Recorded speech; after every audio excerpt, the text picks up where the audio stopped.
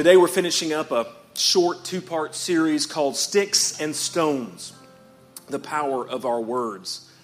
You know, as children, we were taught the saying, sticks and stones may break my bones, but words will never hurt me, and we all know there's nothing further from the truth.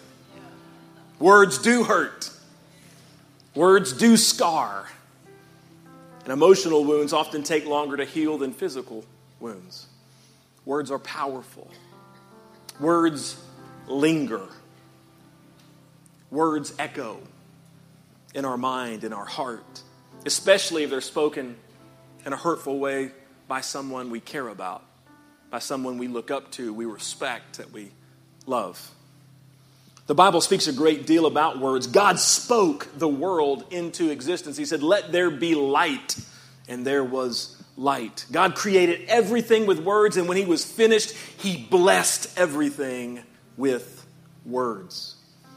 And God gave us a gift like no other creature on the planet. He gave us the ability to speak. What are we doing with that?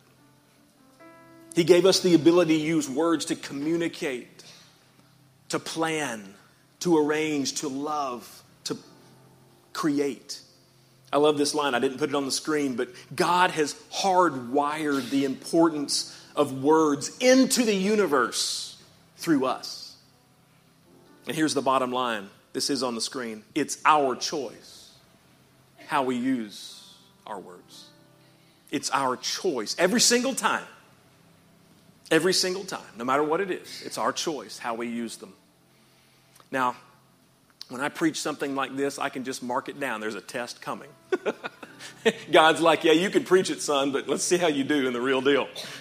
Well, this past Tuesday, I drove up for a missions meeting in Cleveland, Tennessee, and I had to get up really early. I was there early, and then there all day long. And my daughter goes to school up there, and so I wanted to have dinner with her. And my parents live up there, and I was ready to get home because the next day I had to get on a plane to go to a conference. It was a busy week. So I was like rushing to get out of town, but I had to get gas. And so I stopped by this gas station. I whip in there. It was a good price. And I whip in there.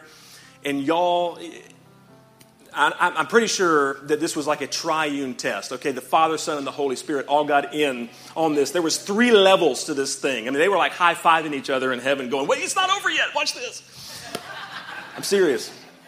I pull into the gas station, I pull in, and somehow, tier 1, level 1, I find the only gas station left in America that does not take a credit card at the pump, okay? They do still exist. I found one this past Tuesday. I couldn't believe it, but I was already there. So I get out, I'm like, well, maybe I can just flip it on and pay and not go in, So I flip it on, sure enough, it comes to life. And I was like, okay, good, I can handle this. So I start pumping gas. Well, no sooner that I start pumping gas, this woman comes out of the door and just stops in the doorway and stares at me. I mean, I looked around. I was like, she looked like she was going to kill somebody. She was just staring at me, and I'm like, and then she started walking towards me. I'm like, oh my gosh. And she says, "You're pumping my gas." You're pumping. I'm like, what? What? She said, "You're pumping my gas. I have already paid for it." I was like, let me finish, and then I'll pay for yours. No, it didn't work out that way. And then I go in to try to make this thing right, and the girl at the register was like 13 years old. I swear it. She didn't know how to work the machine. She didn't know what had happened. She couldn't comprehend what had taken place outside. That was level 2, okay? I ended up paying like $6 for the gallon of, okay, because by the time I paid for hers and mine and overage for whatever, I mean, I paid a lot of money for that gasoline, but that was level 2. And the whole time I wanted to run my mouth. Anybody know what I'm talking about? And I literally thought of this sermon. I'm like,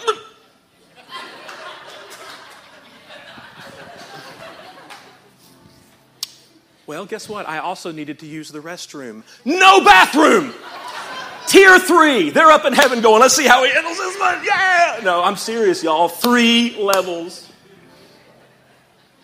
And I'm like, you're kidding me. So last week we talked about what to do. But by the way, I passed the test. Come on, give your pastor a hand. Yes. No foul words. No abusive words. I wanted so, y'all, I wanted so badly to tell that girl the 80s called and they want their gas station back, okay? I didn't. Last week we talked about what to do when harmful words come your way. We talked about Nehemiah and what he did when he was attacked verbally, when he was doing God's work, and how he handled that and how he counteracted that.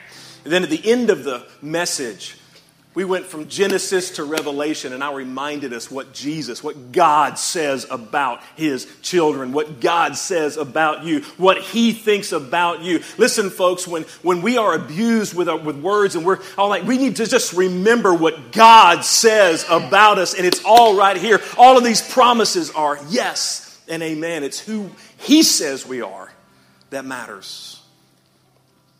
Today I want to flip the coin. Today I want us to think about our responsibility with our words. Because often we're not just speaking to people, listen, we're speaking into their lives. Did you hear what I said? And that's a big deal. Father, I pray right now. I thank you for what you did in the early service. I thank you for 5 more people who gave their life to you. I thank you for those who received help. And I pray, God, that you would move in this service as well and anoint your word. Let it become prophetic and powerful. In Jesus' name. And everybody said, amen. So we speak an average of 16,000 words per day. Now, wait. I know for a lot of us, there's a lot less than that. But some of you are skewing the average and the number by a lot. I'm just saying, some of you. I'm not going to get in trouble. Some of you. But here's the deal. Look at the screen. The sheer number of words that we speak every day can cause us to underestimate their significance.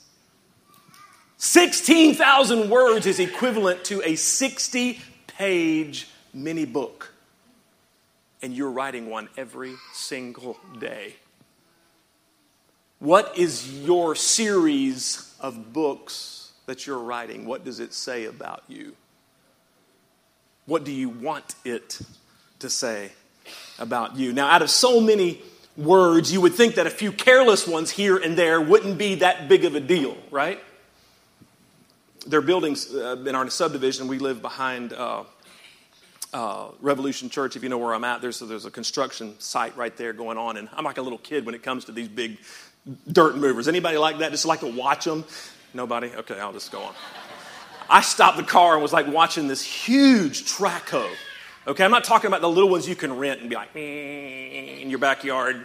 I'm talking about the massive, gigantic buckets that go down into the ground and pull this huge amount of dirt. So I was watching this, and this thing would come out, and he was going over to the truck to put it in, but a bunch of dirt was like falling to the sides as it was doing that. Nobody seemed to care about the dirt that was falling to the ground. And it hit me. That's the way we think about our words. We're like, most of them are good, right? Most of my words are okay. It's no big deal that some of them don't hit the mark or that fall to the ground. But in my experience, and yours probably too, those are the ones that count the most. I didn't make the rules. It's just the truth. And that's why we have to be intentional, folks. That's why we have to be careful. That's why we have to be prayerful when it comes to what we say and our conversations. Because look at the screen. Words do more than convey information. Words do more than just convey information. Anybody seen Breakthrough, the movie? Christian movie? Incredible. I have to admit, when I first started the movie, watching it, it's a true story. I'm not going to ruin it for you, but I think you probably already know the premise of it. But I started watching it, and it was a little bit trite. It was like, this is definitely a Christian movie. You know? It's like, it's a little bit too whatever, and too Christian almost, you know, kind of dripping. But then once the accident happened with this teenager, he fell through the ice. He was like, this is a true story, he was like dead. I mean, he was like under there for 15 or 20 minutes. Once that happened and the rest of it was very powerful, extremely powerful. And so this kid is in the hospital, pretty much dead. Well, he did die. And then, she prays and they get him back, or he gets him back, I'll just say that.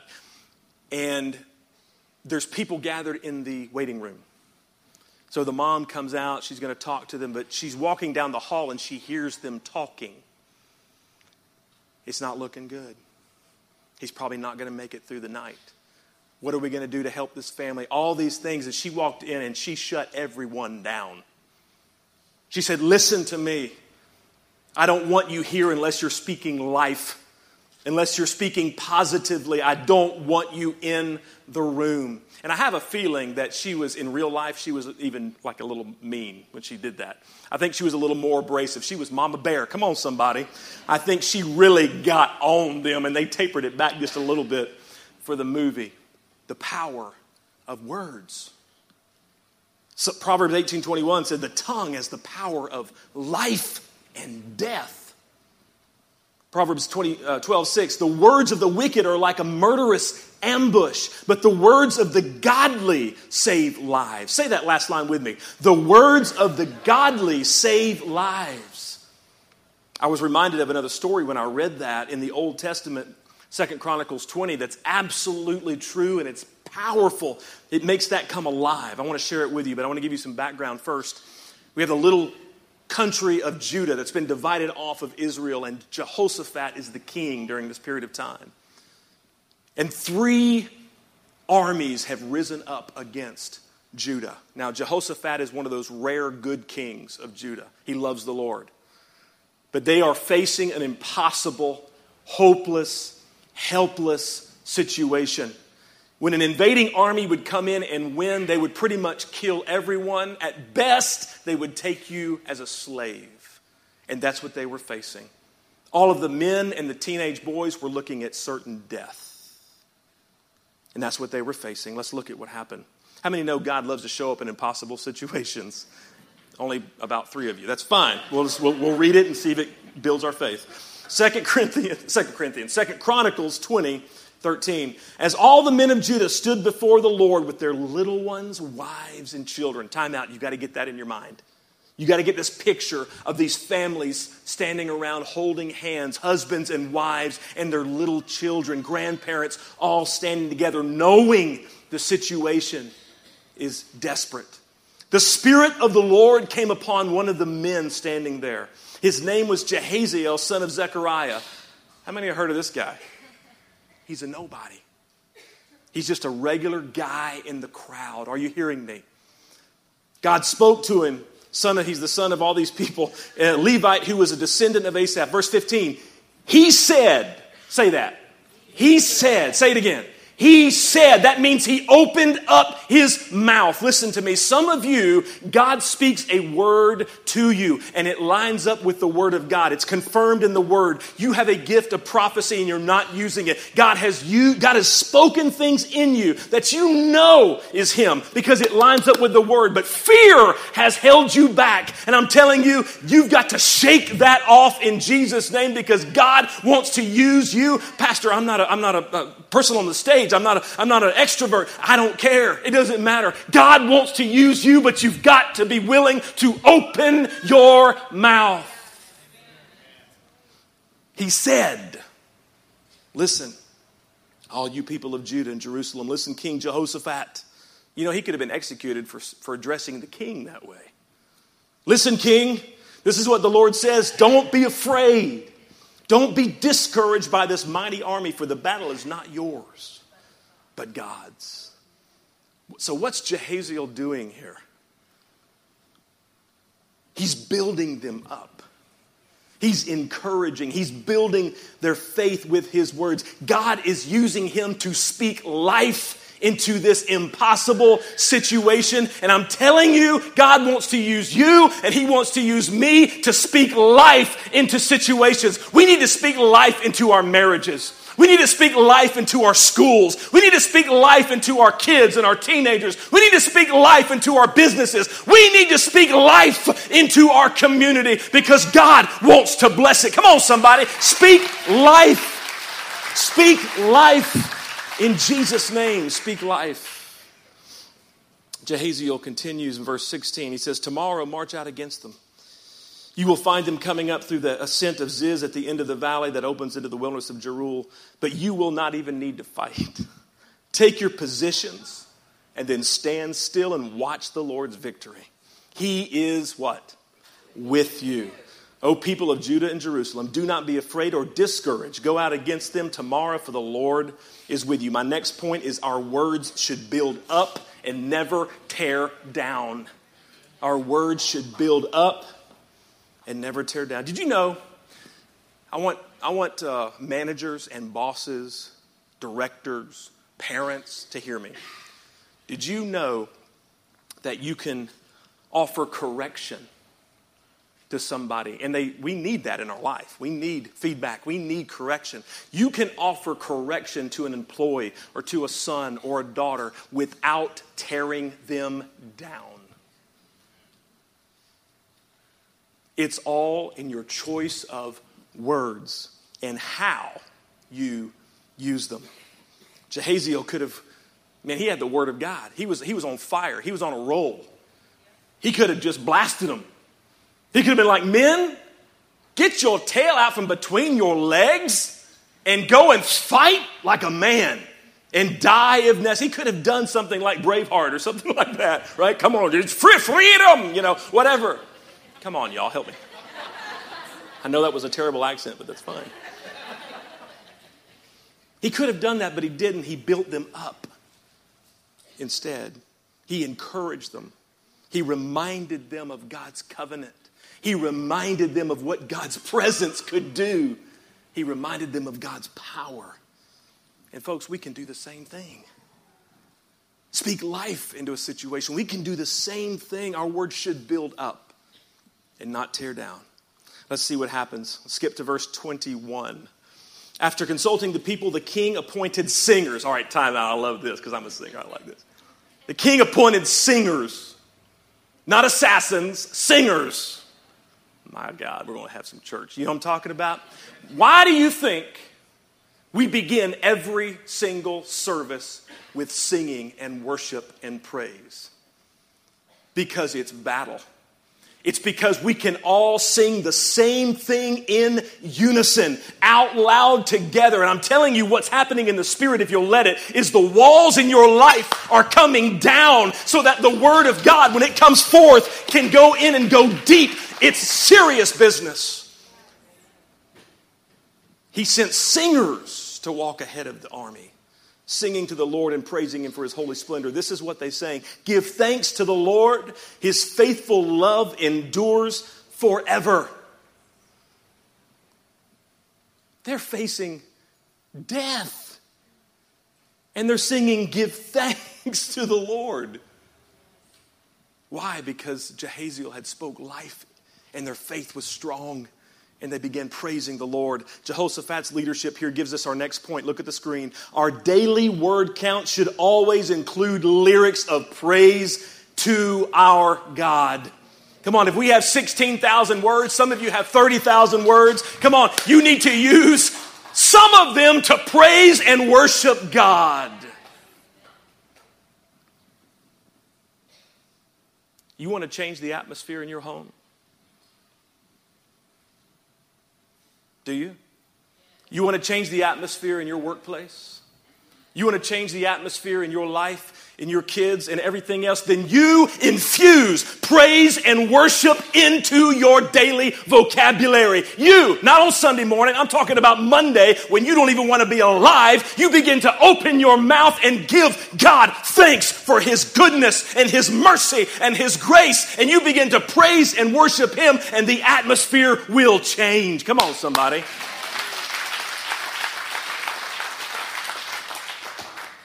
Verse 22. I love this. At the very moment. Will you say that with me? At the very moment. Say it again. At the very moment, they began to sing and give praise. The Lord caused the armies of Ammon, Moab, and Mount Seir to start fighting amongst themselves. I believe if you'll be obedient to this, I believe the very moment you begin to praise the Lord, He'll begin to work in your life. The armies of Moab and Ammon turned against the allies from Mount Seir and killed every one of them. After that, they destroyed the army of Seir. They began attacking each other. So when the army of Judah arrived at the lookout point in the wilderness, all they saw were dead bodies lying on the ground as far as they could see. Not a single one of the enemy had escaped. Now, here's how my mind works. What did the last guy do? Fall on his sword? I'm sorry, that had nothing to do with the message. I'm just like, what? Wait, what? Listen, there is power in your praise. There is power in your worship. There is power in your prayer. There is power in your words. Use them for the glory of God. In Jesus' name, it's life and death. And then we have the words of Jesus that we simply cannot ignore this morning. In Matthew chapter 12, verse 34, and I warn you, this is the Message version. I hardly ever use this, but man, I love the way it says it. He's talking to church people right here. Church people. You have the minds of a snake pit. Aren't you glad I don't talk to you like that? You have the minds of a snake pit. How do you suppose what you say is worth anything when you are so foul-minded? It's your heart. Everybody say heart. It's your heart, not the dictionary, that gives meaning to your words. A good person produces good words season after season. An evil person is a blight on the orchard. Let me tell you something. Every one of these careless words is going to come back and haunt you. There will be a time of reckoning, a time of judgment. Words are powerful. Take them seriously. Words can be your salvation. Words can also be your damnation. Now, he's not talking about getting saved like eternal salvation in this situation. We know that Jesus can only do that from the cross. He's saying that listen now, this is good. He's saying that our words reveal what's already in our heart. Y'all didn't get that. Let me try over here. He's saying that our words reveal what is already in our heart.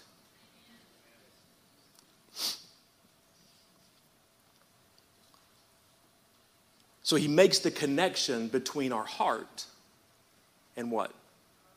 Our mouth, our words, what comes out, what we say.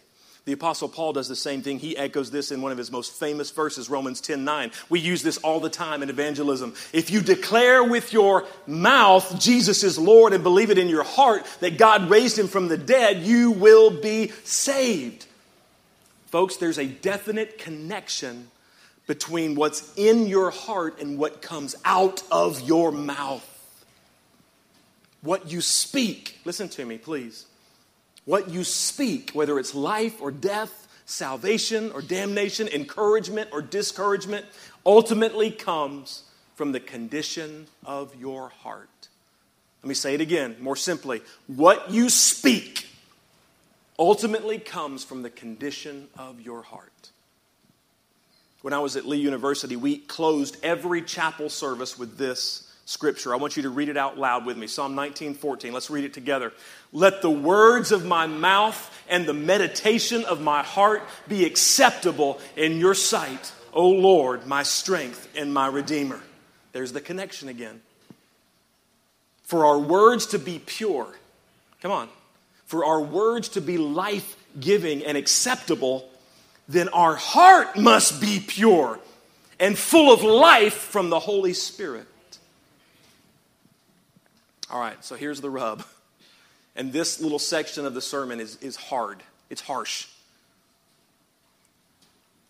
But I want you to hear it clearly. If what's constantly coming out of your mouth is foul and ugly and hurtful It's not a vocabulary problem. It's a heart problem. You may have declared at one time Jesus as Lord with your mouth, but nothing has changed in your heart. There's been no transformation. There's been no regeneration. There's been no repentance. And the proof, as they say, is in the pudding. The proof is fleshed out in your behavior. The proof is fleshed out in how you treat one another. The proof is fleshed out in how you talk and speak to one another. A good tree bears good fruit. That's why Jesus says, you will know my disciples by their skinny jeans. Wait a minute. I swear that's what YouTube seems to think. No.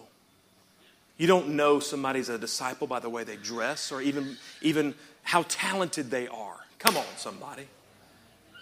You will know my disciples by their fruit, by what comes out of their life.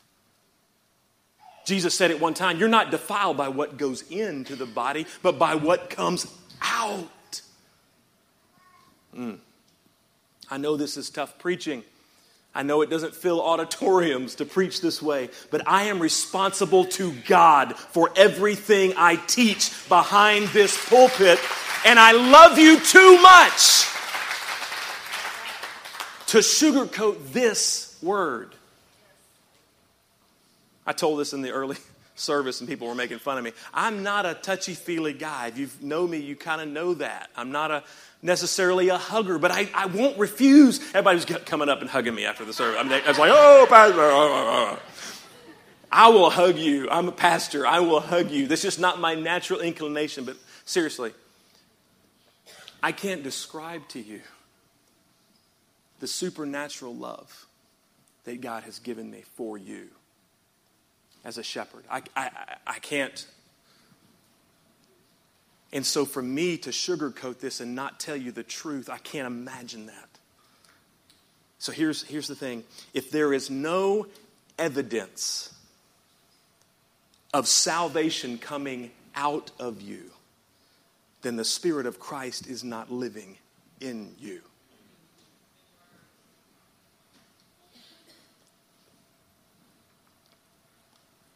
If there's no proof, if there's no good fruit being produced out of you,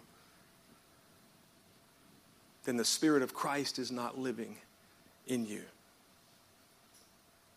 And if your condition this morning, if that is your condition, there's no judgment here. But it's time to get serious. It's time to take this seriously.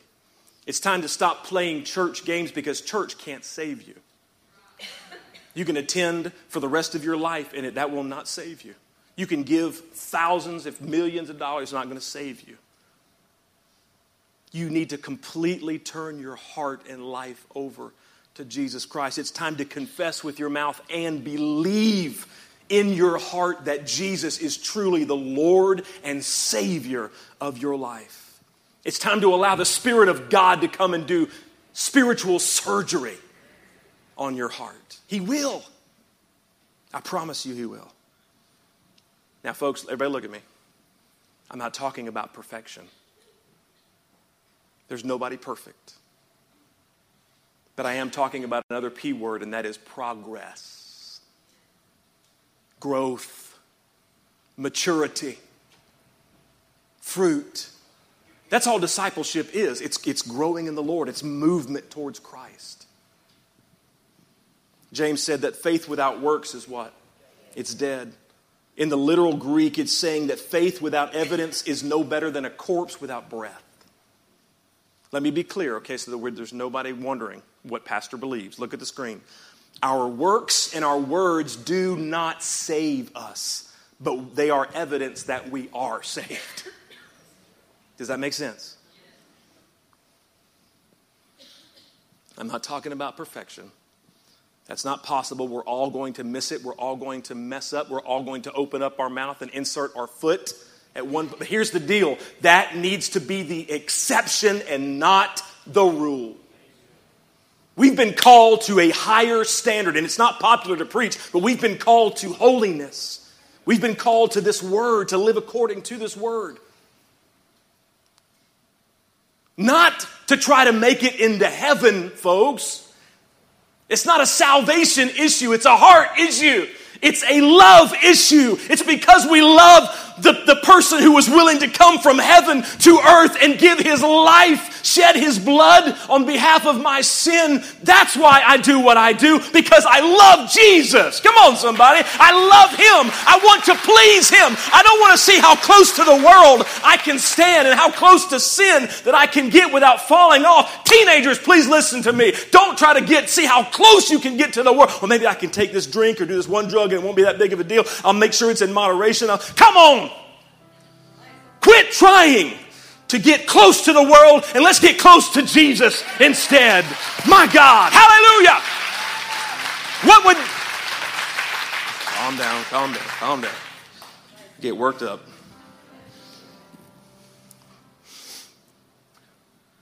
What would our community look like if it was a church full of people trying to get close to Jesus instead of close to the world?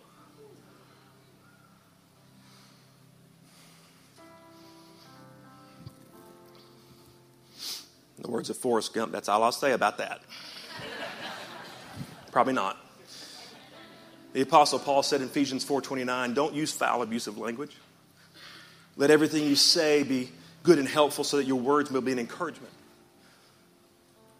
to those who hear them. The Greek there for foul language is literally talking about rotten fruit and vegetables. Have you ever been to a restaurant in the evening, come out and gotten a whiff of the dumpster, ruin the whole night? Paul is literally, in the Greek, he's saying, don't let your conversation stink like the world.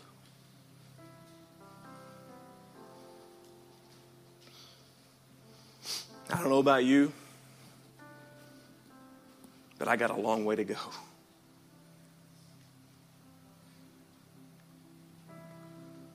But this next point has been front and center in my life for at least a decade. God has worn me out with this statement. Look at the screen. There is never, say never. There is never an excuse to be mean or rude or hurtful with our words or actions. For a follower of Jesus, the high road is the only road. The high road is the only road. But Pastor, you wouldn't believe the high road is the only road. But they totally stabbed me. The high road is the only road if you follow Jesus. I don't care what circumstance it is. I don't care if it's face to face.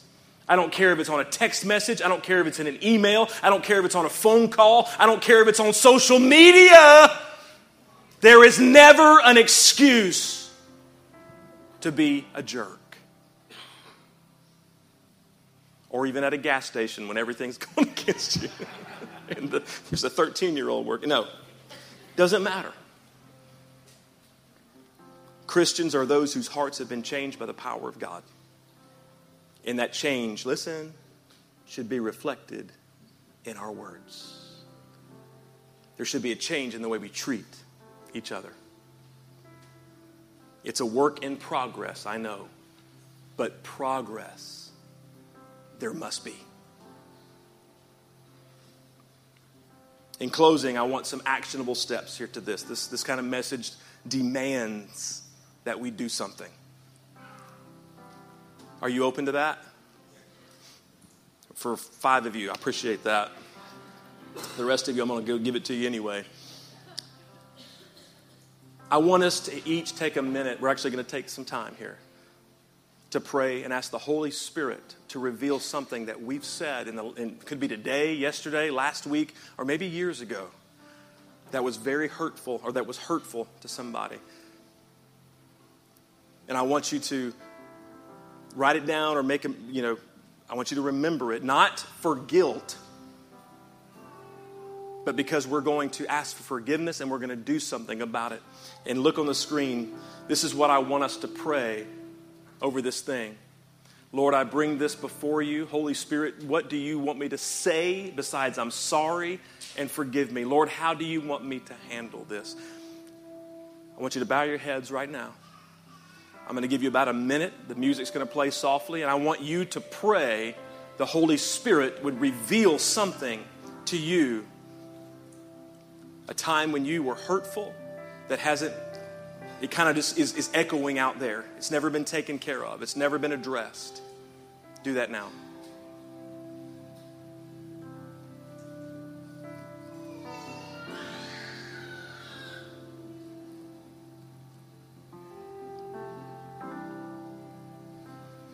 Thank you, Jesus. Holy Spirit, speak.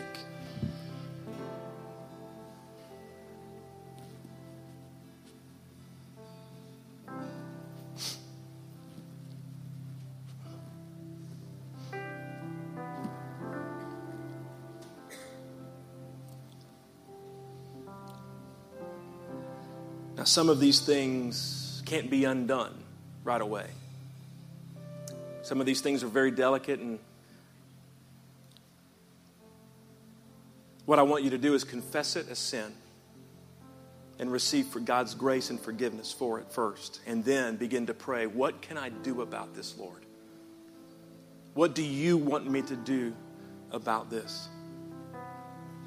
I believe if you'll do that, and actually follow this up this week with whoever this person is or people, that God will do a work in your life and theirs.